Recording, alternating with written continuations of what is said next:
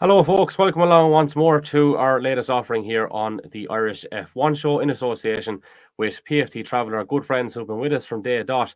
I would like to welcome along Tech and Tools as well, who've been a good friend of ours over at the Irish Rally podcast, along with PFT Travel, and have jumped across here for the rest of the year with the Irish F1 show. Shout out to Palestorage.ie, Richard Carney Engineer, Deliver It, KSNPM, Rapco as well. And you can get us on social media at Irish F1 Show. Mike Dermody and Barry Rabbit join us this evening. Richie Carney is a bit under the weather, but boys, you're very welcome. How's things? All good. Welcome along, Mike. How are we? All good. It's good to see you all. Yeah, Mike, I'll start with you. It's been a while. We made a hash of your business now last time out when we were trying to promote it. So, firstly, apologies.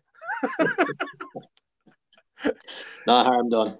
It's on the screen there now anyway, so for sharing a short clip of it, at least people will be able to read it, even if they can't hear us say it correctly or understand what we're talking about, which is kind of the case for most episodes anyway, so kind of fits the bill, I suppose. But yeah, look, Mike, it's been a while since you were with us. What have you made of it all so far this year? Well, I suppose if you certainly just the racing in general, I mean, it's like Max is just, he's in that class of his own. He's just driving away from everybody. You could put him in that Haas and he'd probably still nearly put the thing on a podium, as bad as it is. So, like, really, it's about the best of the rest then after that. And it's, Perez looked very, very dodgy there for a while. Certainly, his qualifying didn't help himself a whole lot. And I don't know if he was probably getting the right support from the team either. But, it's been about the racing has been about midfield. It's been about the middle of the field. Even yesterday's race, the best racing was for like 8, 9, 10 position. It's getting hard to really, really look at the front. Because I don't think Max was on the screen for 15% of the race yesterday. He was just gone. Yeah. So probably from about what laps? It was a lap 17. He took the lead. Yeah. Honestly, until he took the checkered flag, Yeah. He's gone. Yeah, there's such what do you call it? An inevitability about that too, I suppose. Whenever you see it happen, it's like it's highly unlikely there's going to be any sort of a change here. Bar that one moment, of course, where a bit of a brown togs moment, but it just goes to show how tricky Eau Rouge is, yeah? Yeah, definitely. Yeah, simple as that. But is there a little bit of luck in catching that there that time, or is that skill? Skill, pure and simple. Yeah. I mean, yeah. I think they might have picked up on it in the Sky commentary, one of the commentaries I heard anyway. It's skill coupled with just kind of subconscious reactions. I think it was Martin Brundle said if you're waiting for your eyes to tell you you're out of shape, it's already too late. So yeah, that'd be just something you'd have felt and dealt with, and he wouldn't have known that had happened until after it happened, if that makes sense. He'd just dealt with it in real time, and then kind of afterwards he went, Jesus, that was a close one, So it's just skill combined with reaction. It's the funny thing about catching a slide like that is that you'll see if you put a toddler into some sort of little cart or of some description, anything at all with 4 wheels, and the back of it steps out. It's a human fairly basic reaction to steer into the side. That's actually fairly natural to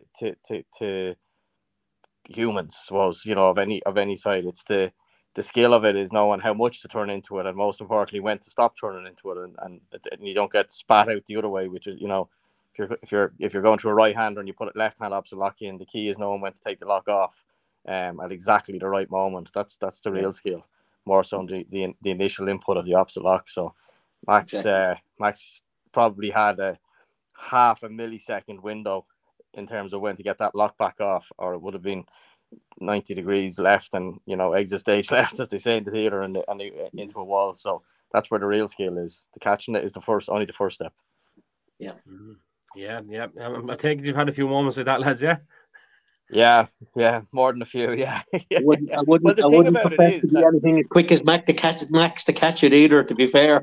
No. But like the thing about it is it's funny. It's that was a fairly obvious visual one of it. But on a proper fast lap in anything, the car is always dancing like that. It's just much smaller inputs that keep it on the track that might not be as visible to the eye. But if you're on a proper 10/10 lap and you're really exploiting the grip of the car will be dancing the whole time beneath any car, any sort of race car. Obviously in F1 the speeds are higher, but the principle is the same all the way down through different formula down to club racing.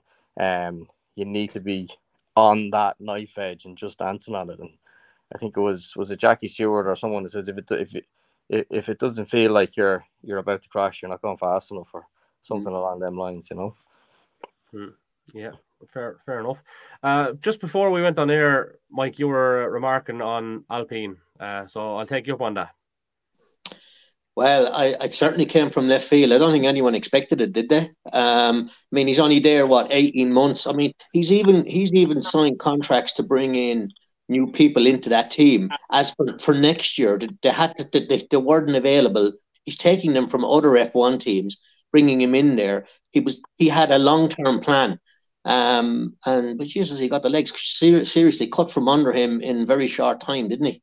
Yeah. And it seems to, and I don't know if the two are connected or not, but it seems to tie in with the lump of money that's come from Ryan Reynolds, the actor, as well. The money comes in and the lads are gone in the same day.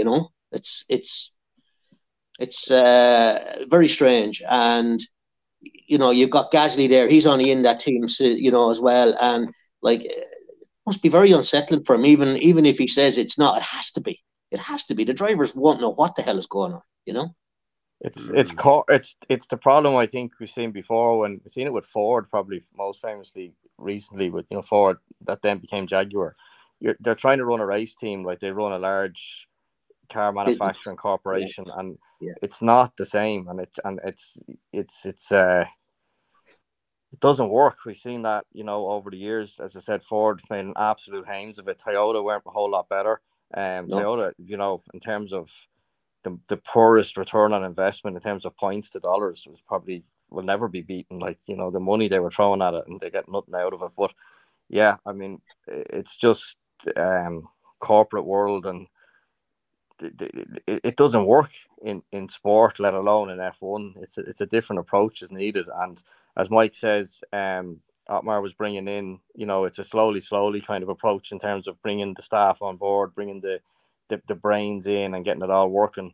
And number one, it's not going to happen overnight, obviously, and there's a lead time to all these things. And then conversely, the other side of the sport is things do need to happen overnight, and decisions need to be made quickly to, because it's a race team at the end of the day. So I think you kind of had the worst of both worlds. You had a corporation that moved very slowly when it should be moving fast, and then at the same time wouldn't and doesn't allow time for things to take hold, and for that kind of that brain power to work its way into the car, no matter what, will take a little bit of time. So yeah, but I mean they've been underperforming for God knows how long now, so short since Alonso took his couple of championships with them back in 04, 05. They weren't long out of private ownership at that stage. And so Renault probably benefited from the legacy of a proper race team there and they just had a Renault badge on it.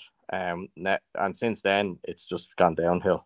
And the latest weekend is a case in point on that. You can see that, and the CEO, Alan Prost, came out. He's some sort of, I don't know what you'd call him. He's some sort of like a consultant for the team or something like that.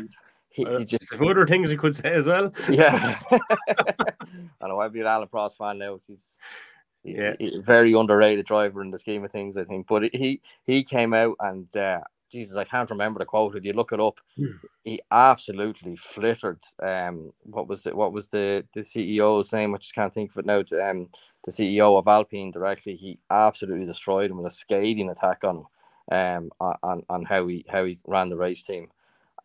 Lauren Rossi, wasn't that it? That's the CEO who stepped down from the race team just a few days before all hell broke loose. Interesting that they did it on the race weekend, in the middle of the weekend, 2 days before summer shutdown. So they obviously wanted people to know about it and wanted to make a deal out of it. And again, that's probably some sort of corporate thing that they're trying to strike fear into those that are still there, and that won't work. just go over and ask Ferrari about that. Yeah, absolutely. And I can't get my head around. Okay, I mean they've got a nice wedge of money coming in from the Hollywood lad as well, but like a huge organization like Renault, it makes you wonder, doesn't it? Well, definitely. Yeah, it's you know what they say, if a cow, what was it? If a cow was designed by a committee, it'd have two heads. I don't know what it is, but it's one of them, isn't it? It's like just there's no place for that sort of thinking in fast moving sport. Yeah, I'd imagine there's a lot of arrogance there. I mean, it's a French trade anyway, you know what I mean? And probably finger pointing and all that kind of stuff. But like, I think back to, I can't pronounce Searle's surname and I can't remember the exact circumstances as to how he departed. Maybe you'll enlighten me when it was Renault, yeah? A bit of Buell or something like that. Yeah, he I think he was kind of another one. He kind of got, thrown under the bus type thing, isn't it? Right. You know, like it's not I thought working. that, I just needed to hear it from someone else, kind of a thing. Mike, have you got a different view on that? Well, I think he paid the price for the screw up with Ricciardo. I mean, he blew a huge amount of his budget just on Ricciardo's wages alone, right? Yeah. And brought him in there. And I think he got one podium for all of that, wasn't it? Third place from memory. Yeah, he definitely paid over the odds from considering. Yeah, and I think he might have got canned for that, because it wasn't a great decision. It didn't turn out to be the great move for them, and a lot of money gone down the drain, and plenty of other drivers that could have been looked at for a lot less that might have been a better option.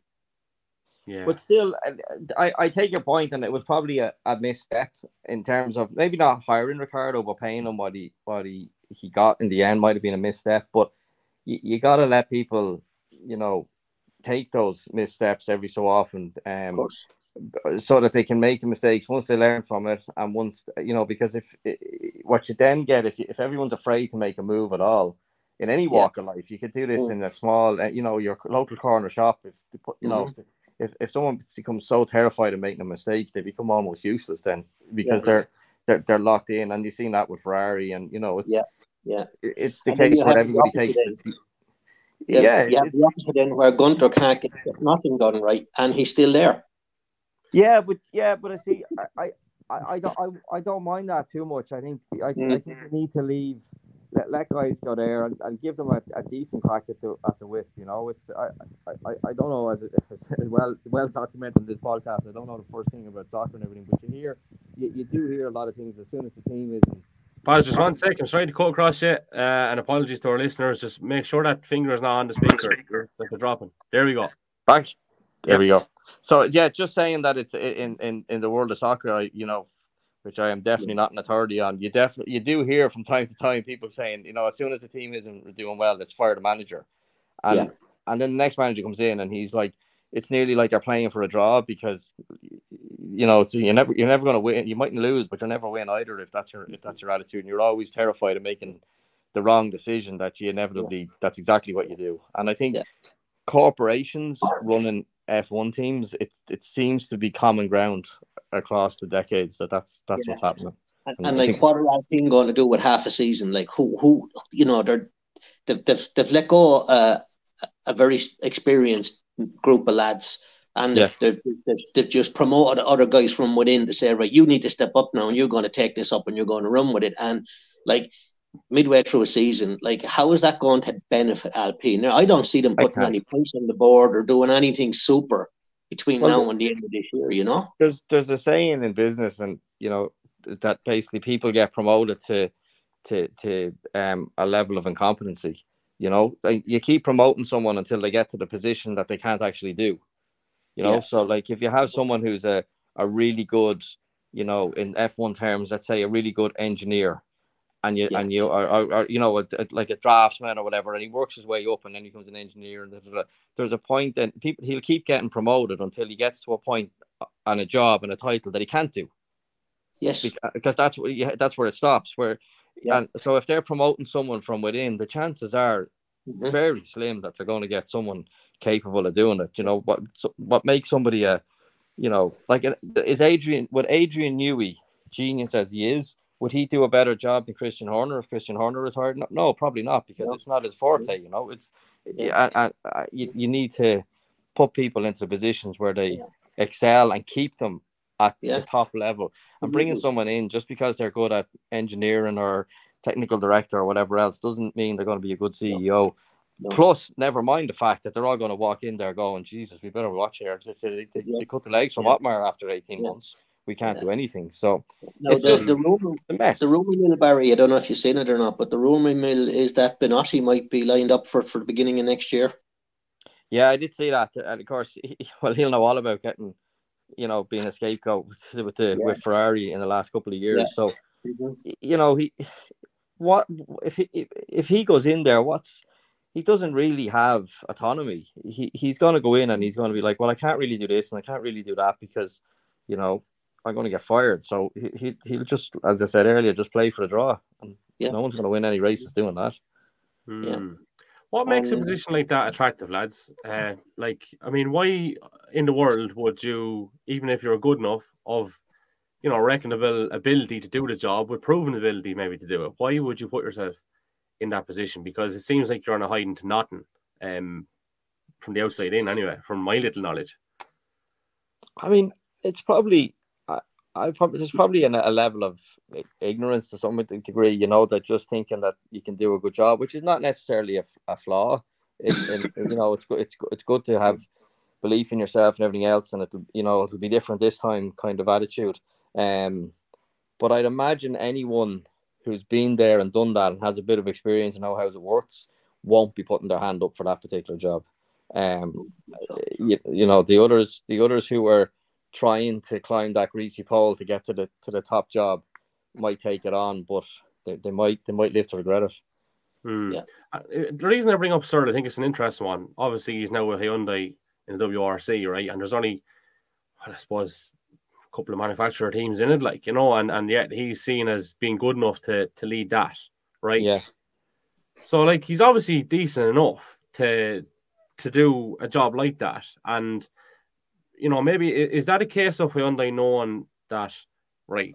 Basically, Renault was never going to be an easy place to work in. Do they just turn a blind eye to something like that? Is there a mutual understanding that I don't really care what your pass is like, I think this guy deserves a shot? What I'm trying to say is that not a fair indictment that Searle isn't entirely maybe to blame or wasn't entirely to blame for what happened at Renault, especially now when you see what happened with Otmar, with the benefit of hindsight?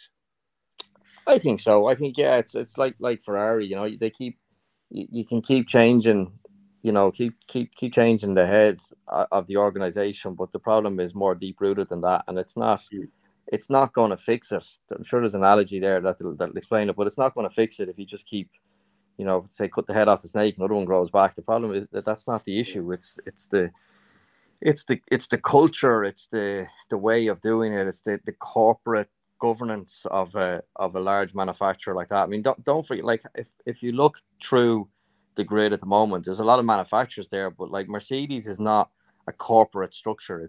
It's owned effectively by three entities, right? So you've got Toto Wolff owns, I don't know the exact shareholding, I think at the moment it's about 33%. Your man who owns Ineos owns 33% of it, and Mercedes themselves owns 3%. So it's run more as an old school race team than a corporate team. Ferrari is its own thing. It's been there for so long. Obviously McLaren is independently owned, Haas is independently owned. Alpine is really Alfa Romeo is just a branding exercise. So I don't know, Red Bull, obviously Toro Rosso. Am I missing any? Is Renault really the only manufacturer team in F1 at the moment in terms of proper manufacturer and run by the factory? Decisions made by the board. Yeah, I think they are. Yeah. There's 10 teams. I'm just thinking here that as I say, is there one that I'm missing that is also a corporation and a proper manufacturer deal? I can't think of one. There's enough to say there. Even if there was, it's few and far between. You know what I mean? Yeah, I think you're fairly spot on. But if you look at that in itself, is that where the problem is? I think 100% that's where the problem is. Yeah, I think the problem is you're running I've listened to podcasts back with various people, and the Ford example was you take Ford came into F1 via sort of a Stewart Grand Prix. Stewart Grand Prix was, very much an underdog, a kind of a Jordan-esque type team, obviously ran by Jackie and Paul Stewart. They had flashes of performance. They won a couple of races with Herbert, and I think maybe Barrichello or someone won a race with them. Then Ford bought them out, and it just turned into an absolute nightmare for X amount of years. They rebranded it as Jaguar. Made absolutely no difference. It was horrendous. These are the same, and don't forget, this is the same factory with 90% of the same people. It's just the governance changed. If you went to work for Jackie Stewart, you wore a white shirt with a tartan collar on it. Then you went to work as Ford, the tartan disappeared and you had a Ford emblem on your chest. And then it became Jaguar and you got a green check. But you were the same person doing the same job in the same factory, just wearing a different color uniform. And then that Jaguar morphed into Red Bull, and within 3 years or something, Red Bull were fighting for championships. So, I mean, that's as scathing a report as you can get on why big manufacturers like that don't work in F1. They won as Stewart. They didn't win as Ford. They definitely didn't win as Jaguar. Red Bull took them over, and now look what Red Bull are. I think it is purely down to corporations and race teams do not a good pair make. And I think that's what Otmar's long-term strategy was, to address that issue within the change out the necessary people within that team. Key people, strategic people, and he had that plan. And I thought his analogy was a very easy one to understand when he said you can get 9 girls pregnant, but you still won't have a baby in 1 month. Yeah, exactly. I thought of that earlier, but I couldn't remember. Remember the wording of it exactly what to use. I'm glad you remembered it, Mike, because it was brilliant, and that was the approach to it. Like. Yeah, and so obviously, they said it was mutual. So obviously he said, guys, your expectation is ridiculous here. You're off the wall. And I'm still, as I said a moment ago, I'm still not sure where the cash injection from Hollywood, is that tied into this as well then? Well, here's a ball of money. You need to do something and do it quick, Or we need to be seen to do something to our newfound overlords, I don't know how mutual it was. I'd say that with Otmar, I'd say there was a few golden coins crossed his palm to allow them to say it was mutual. I'd say it was a nice golden handshake, I'd say, and you just go along with us. But look, lads, all I can say on that is, if it's anything, obviously the boys took over Wrexham, and that's very good. Do you know what, Barry? Even though you don't like soccer, I think the business side of that was an interesting watch. Mike, I don't know if you sat down and watched it. I thought it was very entertaining anyway. But basically what they did there was, I think the gaffer got a few games, but they knew they had someone kind of picked out, and they went and just spent the money and got him. So it quite possibly could be a similar situation. You know what I mean? But is that not what Alpine should do? Is a case of, given the few, from Otmar's point of view, or whoever is in charge, go right, Alpine, Mr. CEO of Alpine or the board, we need X amount of 100 million. Give me the money and fuck off back to France and leave us at it. There's no point in hiring this. That's what they need to do. There's the money, leave it to us, and you've hired us. Let us do our job. But I think what's happening was, they didn't, the people at the board level maybe didn't understand motor racing and thought, can you not just drive faster? And why is he not driving faster? Okay, give him more money, he'll drive faster. Oh, that's not working. Jesus, what do we do next? So I think there's a lot of that at play, and hopefully Otmar lands on his feet somewhere, because I think he was definitely shafted in this one. Very likeable lads. Like I thought you always came across great, on the pit wall and different things. One of the more likable ones. So, yeah, I agree with those sentiments. I think we're all unanimous on that one. Just to mention Gunter, obviously, when we were talking about guys crossing over from rallying and that, obviously, we know he was with Ford back in the day. He's done an interesting interview with Bex Williams, actually, about that as well, which is worth checking out on the WRC backstories. But speaking of backstories, we'll talk about backwards, because we're talking about it off air with Haas. What is going on, lads? I mean, for a while we thought they were making a bit of progress. Something got horribly wrong there, isn't there, Mike? They can't keep tires on the car. I mean, whatever way they've got that chassis set up, I mean, a set of tires is good for 3-4 laps, and you can see it falling away, like falling off a cliff. It's that bad, And they've got a quick driver. Hulkenberg is a quick driver. He's demonstrated that in his qualifying in his one lap, flying lap and whatever. But he just he can get the Q3, and by the time we're 5-6 laps into the race, he's already been in and pitted, and he's back in the he's like the tail, and it's you just there's. I'll be honest, guys, right? I'll be honest. If I had a manager working for me and looking at that performance the way it has gone in the last 18 months, I'd be asking Gunter serious questions if I was paying his wages right now. I would, because it is shocking that how poor that car is performing. Really is. Yeah, and it's of course the fact that it eats the tires alive once it gets a few laps into it is also giving them a false kind of projection up the grid, because it turns the tires on quicker, so it can do the qualifying lap well. So it's kind of like a double negative in terms of the amount it falls, because it's probably a couple of rows ahead of where it should be by virtue of it turning the tires on pretty quick. And then the flip side of that is that it falls a couple of rows the side it should be on the race pace. So the drop is magnified, if anything, because you see it and you go, Jesus, Hulkenberg 6th or 7th or whatever, 8th, wherever he puts on the grid, and then like you say, Mike, within a handful of laps, it's he's back down into the teens and just dropping like a stone as the race goes on. So yeah, it's a pretty fundamental problem, and I'm not sure if these new tires that they introduced a couple of races ago has exacerbated the problem and made it worse, but it's something they need to look at and sort. It's definitely their biggest flaw at the moment. But they've always had that problem. They had it with Mick Schumacher. They had it with, it's been an issue for Haas from as long as I can remember. Haas in Formula One, that they have never really seemed to gotten their head under the bonnet of why is our chassis so much different on tires than everybody else's. That's what I don't understand. And if they have got someone trying to understand it, he's taken a mighty long time to figure it out. Dallara, isn't it? Like, it's the chassis is designed and built by Dallara, the Italian race car manufacturer, who makes F3 cars. They make decent chassis, Dallara. Well, they make the F2 cars are Dallara chassis. Various F3s, of which I have one, is a Dallara. It's they're the world's leading race car manufacturer in terms of numbers and kind of quality as such. In terms, it's as a business, they're a commercial entity making race cars for LMPs and Le Mans and everything. So they're not idiots. They're definitely not idiots. But there's something underlyingly wrong with the car if it's eating the tires alive that quick.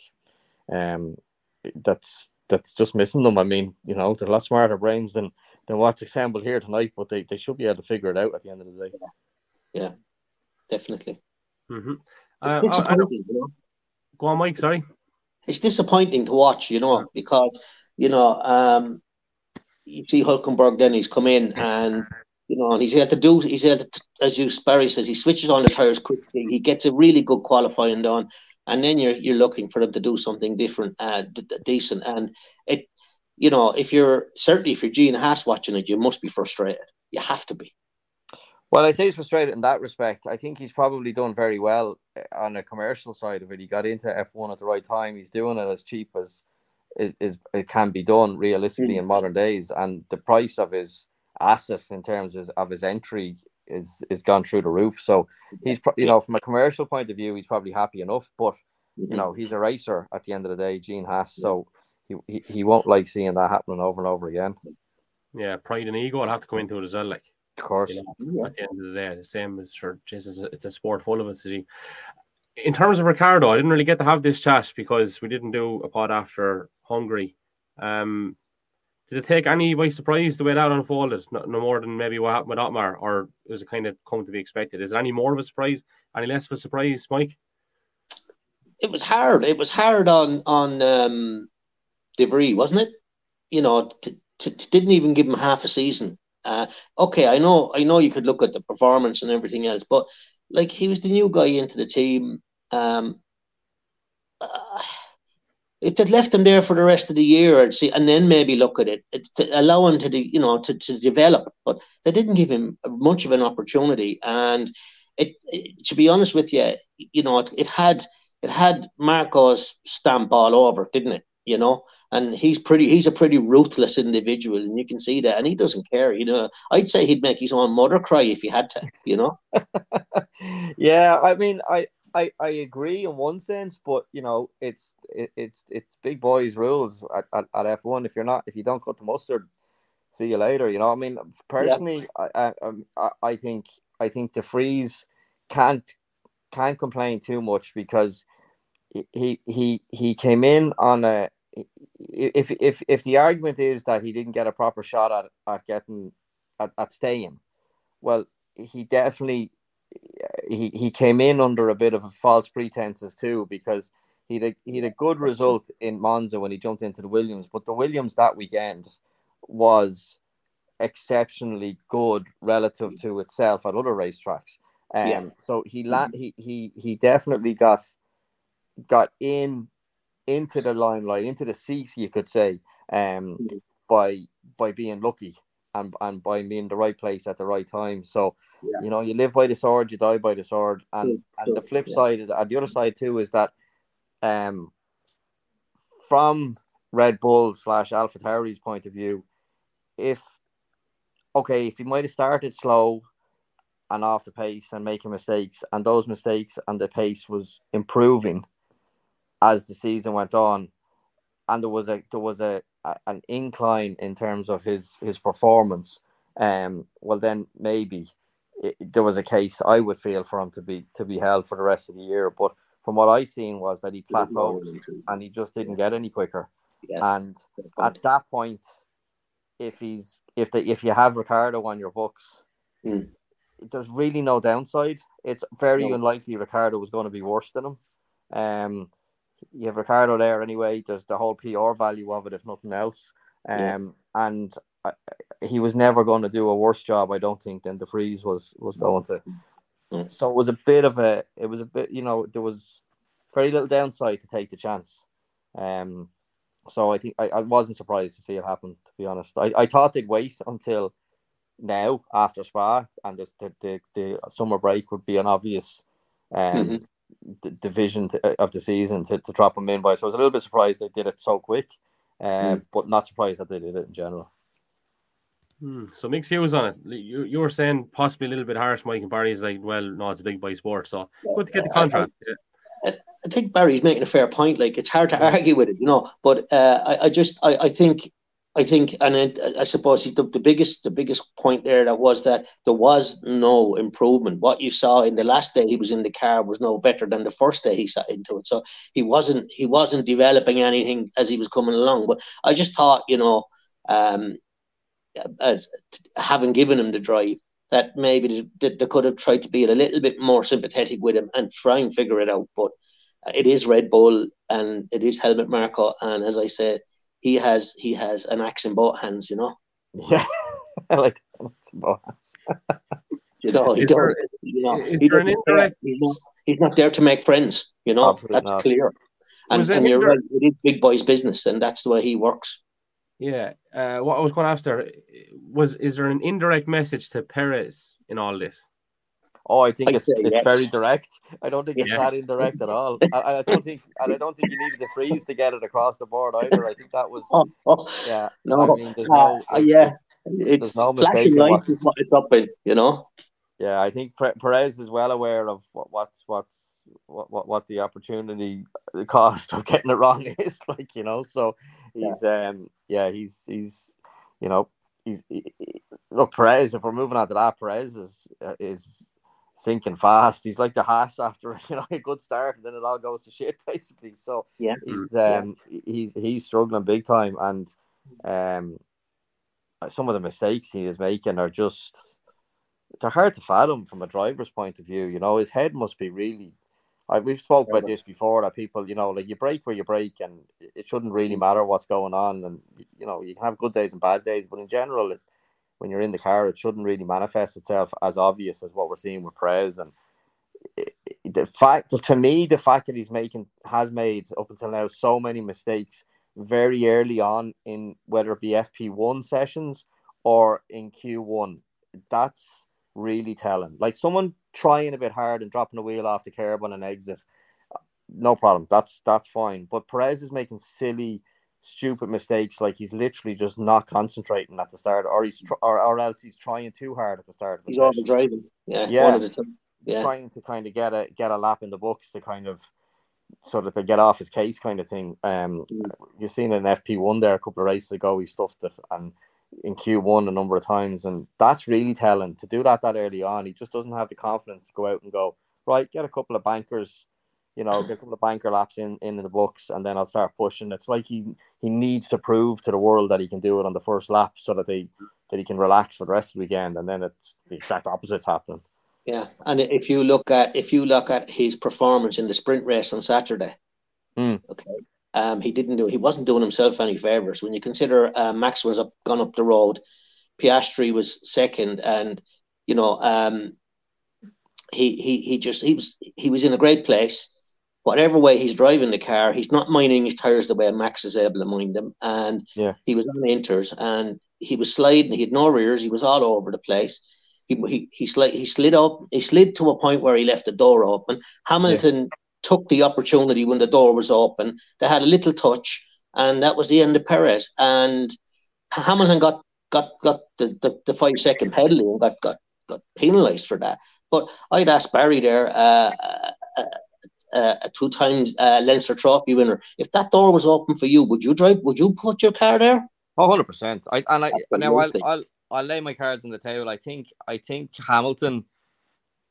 I won't say he deserved the penalty, but there's definitely an argument to say he deserved the penalty. I think it was Hamilton's fault not to put the car there. That's not an issue. Not to go with him through the corner. But at the end of the day, Hamilton understeered into the side of a competitor's car, and that is not on to start with. And then if it resulted in a DNF.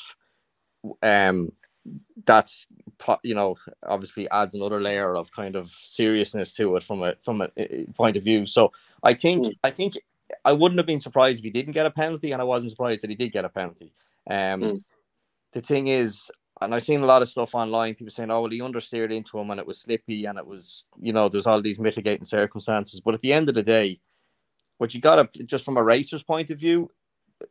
People are saying, "Oh, Perez only gave him just about enough room." Well, yeah, that's exactly what Perez should do in that situation. Because if Perez gives him more room than he's obliged to give, then the corner becomes less sharp for Hamilton, which means he has to go through. He can now go through it 2 miles an hour faster.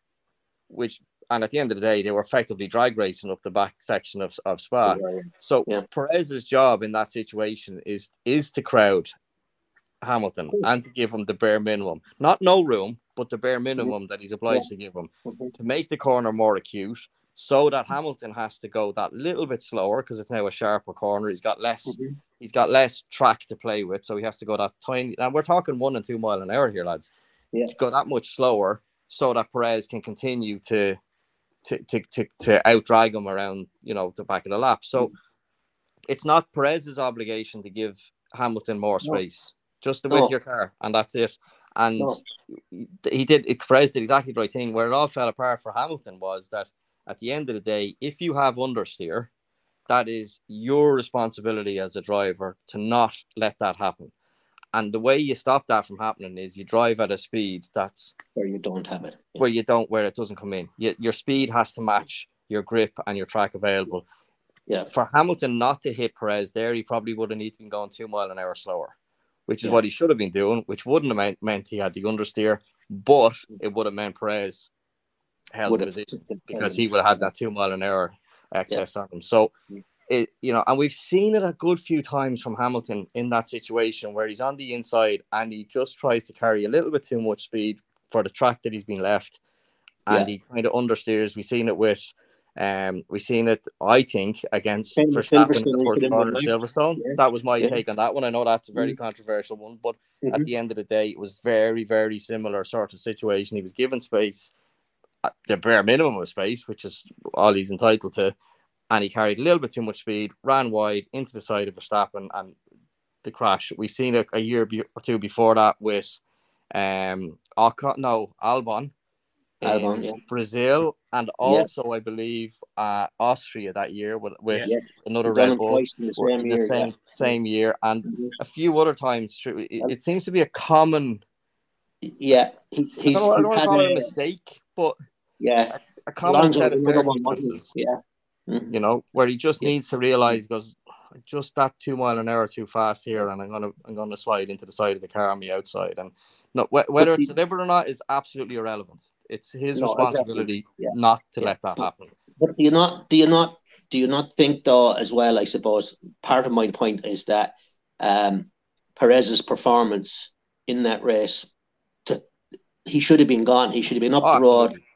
Right, he was there, and he was struggling to keep a car on the road. Whatever. And I just, as you to go back to the initial question, what about him? Yeah, there's a huge question mark there, and the fellow with the 2 axes, don't be at all surprised if he takes another swing before this year is over. Well, you got to look at it from Perez's point of view. You got to remember, all these guys are racing. You could insert a load of names here. Perez. You take a little snapshot of Perez's life to date. I don't know his junior results, verbatim or whatever, but we're pretty sure he went into karting, probably won all around him, left, right, and centre, winning. Stepped up through the various, I don't know his particular path, but it would have been somewhere along the lines of Formula Renault, Formula 4, Formula 3, Formula 2, winning in all of those categories, winning more than he wasn't winning, which is very unusual in racing. And he would have been winning all the way through all that thing, beating teammates left, right, and centre. Then he gets into F1, more or less the upper hand on most, if not all, of his teammates. I know he did a bit of a dodgy year at McLaren and stuff, but more or less his whole career from when he was maybe 6 or 7 years old till 18 months ago, he was the quick guy. He was the guy that won the races compared to who was sitting beside him, whether it be in a kart or across the garage from an F1 team. Now, so he's convinced, rightly so, that he's mega. And he has to, every racing driver at that level has to be convinced of that. And then all of a sudden, it's like the curtains are pulled back and you're like, Jesus, I've got nothing here against this guy. That has to destroy someone mentally. If you spent your whole life being told, rightly so, that you're an amazing talent, and he is, and then all of a sudden, and what can be done in a race car, and all of a sudden you're going, I can't do that, and I don't even think, even if someone shows me how to do it, I can't do it. After a lifetime of being a winner, for that to be put in front of you and have no answer for it, it's not. Very few people would have an answer for it, to be fair. I mean, I wouldn't certainly. Can you imagine? I mean, they're all going on about who would replace him. I mean, every time you pick up on social media or you read an F1 comment, it's such and such a fella will replace or would be the right driver to replace Perez. I don't think there is. It's still happening. Look at do the same to everybody. Gasly, has gone on to win races and podium at the weekend there and everything else. He's no Egypt. A stellar junior career as well. Albon, with Williams, even in the lowly Williams, his talent is shining through massively. Ricciardo, multiple race winner. Okay, he's had a rough time since. Vettel, every one of them was put away by Verstappen. Every one of them and more. Like, never mind all the the junior when he was with Toro Rosso and those that sat alongside him with Toro Rosso. Kvyat was held aloft when he came into F1 from F2. He was the golden boy. He was the Red Bull golden boy, and Verstappen just destroyed him. He just wiped him out. So short of Alonso / Hamilton, Leclerc, maybe Norris, that category of, if you're in that kind of elite group that's around at the moment, short of it being one of them, it's like what I was saying about, you can put anyone in the car beside them. The path only goes one way, and it's not going to be good for them. Do you think it's interesting that I'm not sure the context or the journalist actually that put this to Helmut Marko, but he did answer a question about who he thought could get closer to Verstappen if they were in the car, which I think that's far be it from me to call Helmut Marko naive, but it is interesting that he answered that question and didn't bat it away. You know why he answered it? He answered it. He answered it because he was sending a message to Perez. Yeah, that's fair. Yeah, fair. Yeah. I think I seen. So I don't know if it's the same thing, but it might have been slightly misquoted or whatever. But the quote was, Perez has woken up from his dream and now realizes he can't win the championship. Jesus, like it's fairly cutting. It's completely true, but it's like, but it's coming from within. That's a serious kick now with a size 9, isn't it? You know, from within, like whatever about know an outsider saying that, but themselves, like I mean, at the end of the day, he's right, like, and everybody knows he's right, and it's not really up for debate whether he's right or not. But yeah, there's no sugarcoating it with Dr. Marko, that's for sure. He doesn't just want the best. A dirty dig. He doesn't just want the best driver, constructor, whatever. He wants the second best. He's that like total domination. But he has it anyway. But he wants it even to be even more profound than it already is. I want to every day, basically, nothing else. Yeah. Or the irony of it is someone who is probably less good, if you want to look at it that way, might be a better number 2, because they might just come in going, I'm going to get my ass handed to me by Verstappen every weekend, and that's fine. And know where he's at and not get into that head melt. Yeah. I mean, that's probably why Irvine was such a good deputy to Schumacher for all those years. He said it since, and he said it then. He says, I knew I couldn't beat him. He says, but I didn't try and beat him. I just cashed the checks and made sure to be there the days that he couldn't get a result. And on those days, I'd get me wins and I'd get me, and maybe, and the cards almost fell right for about 99, and he nearly won a championship within 1 point of hacking him. But that's probably why he was such a good teammate to him, because he knew exactly where he was and just said, right, that's fine, that's my position, and let's play it. So the irony of it is someone like that if they could find someone good enough but not good enough at the same time, it could be a better job. Yeah, to his race isn't Max. His race is Hamilton or Alonso or Leclerc or whoever. That's who he's racing. He's not racing his team.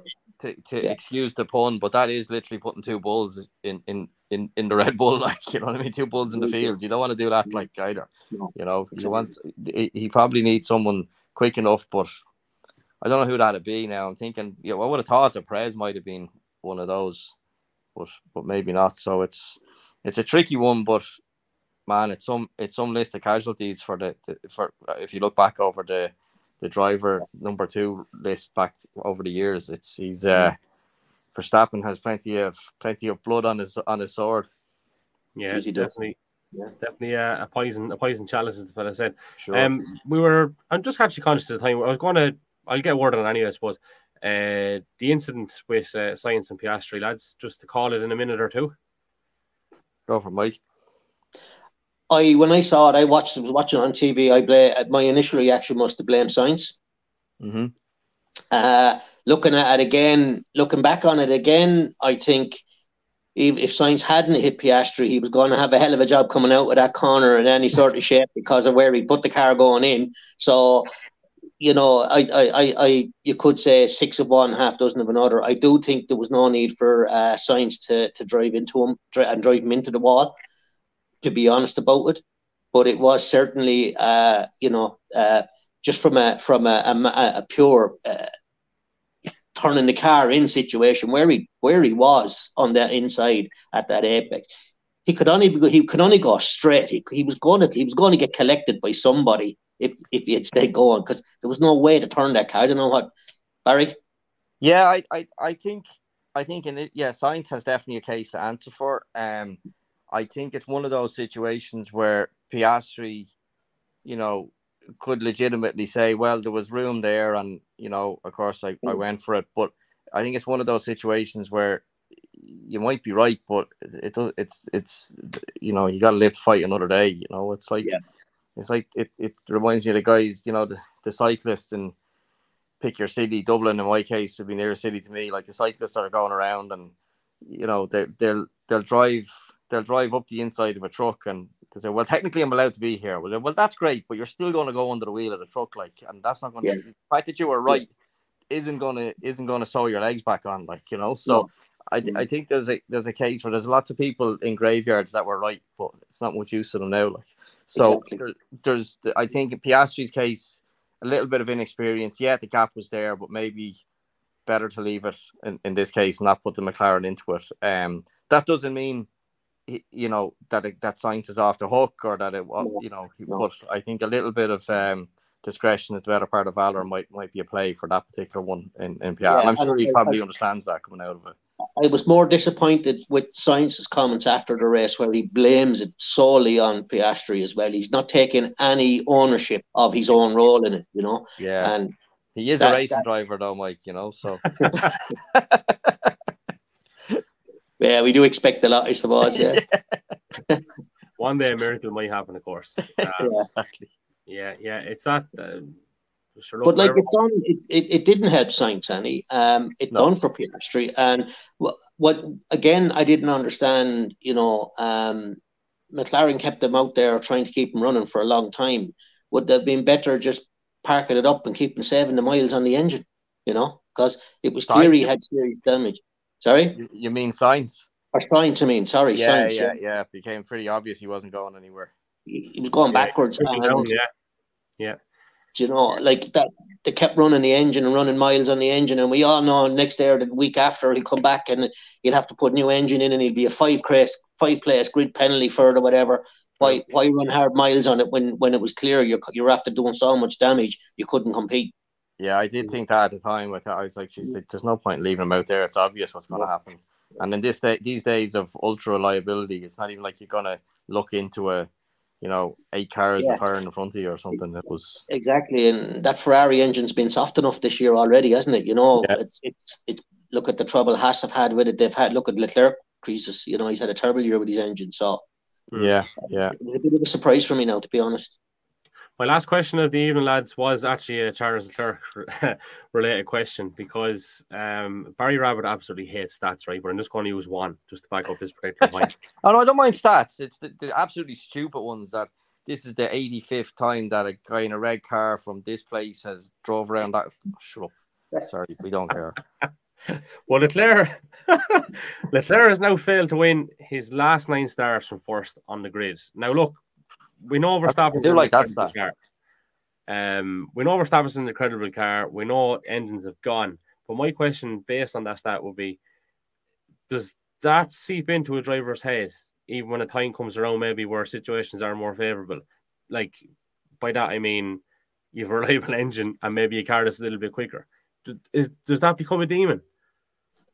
I mean, what I would take from that particular stat is that Leclerc is outperforming the car in qualifying more so than he's failing in the races.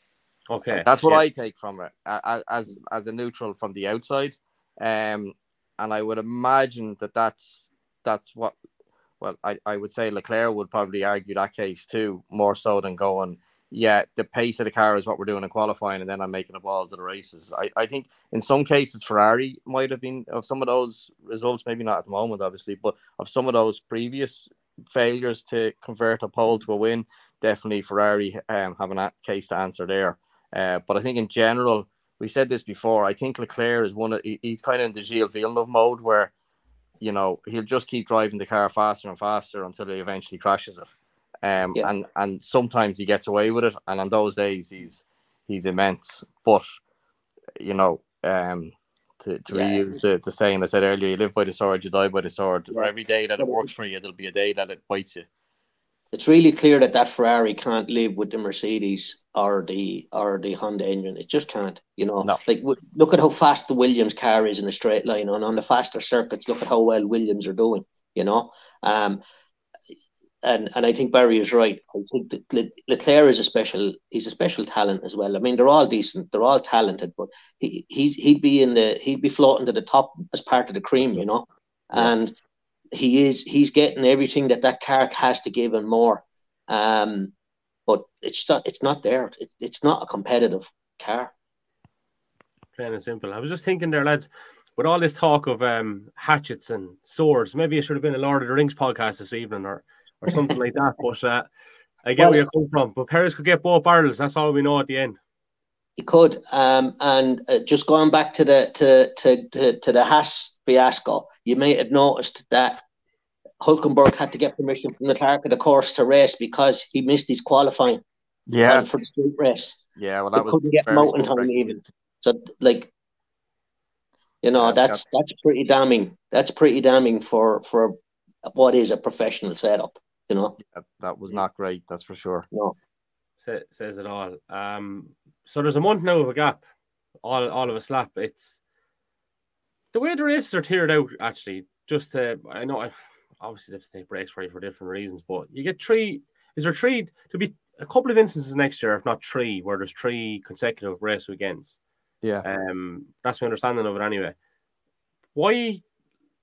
What's with the whole haphazard thing about a few together and then like a month off and then there's a 3-week break now again and then is there any particular reason for that? Logistics, maybe. I think it's a logistics argument to some degree, but I think the main thing is that they have to get in this 3-week summer break. Right. And in the past, and there's that's kind of set in stone that that the teams get to close down for this period of time, to give the employees of the teams some form of respite. But I think that's probably the main reason. And then if you take 3 weeks out of the year, you have to find basically 3 weeks somewhere else to drop it back in. So you end up running these back to back. So. Look, at the end of the day, there's too many races in my view, and they're trying to and giving someone a 3-week break in the middle of it is not much use when at the same time you send them around the world, and across the world and back and up and down all over the place 3 weeks in a row. It's kind of give them with one hand and take them with the other. You give them time to figure out where all this money's been hit anyway with this cost cap rumors that are going around the last few weeks. So they might get a sus on that or figure out. Yeah. Well, the rumors are that Red Bull might be in the dock again, which would be pretty damning if they are. And those who were throwing the stones most vociferously last year, i.e. Mercedes, might be standing there beside them. Beside them, yeah. That's the rumors, and I think Aston Martin are somewhat caught up.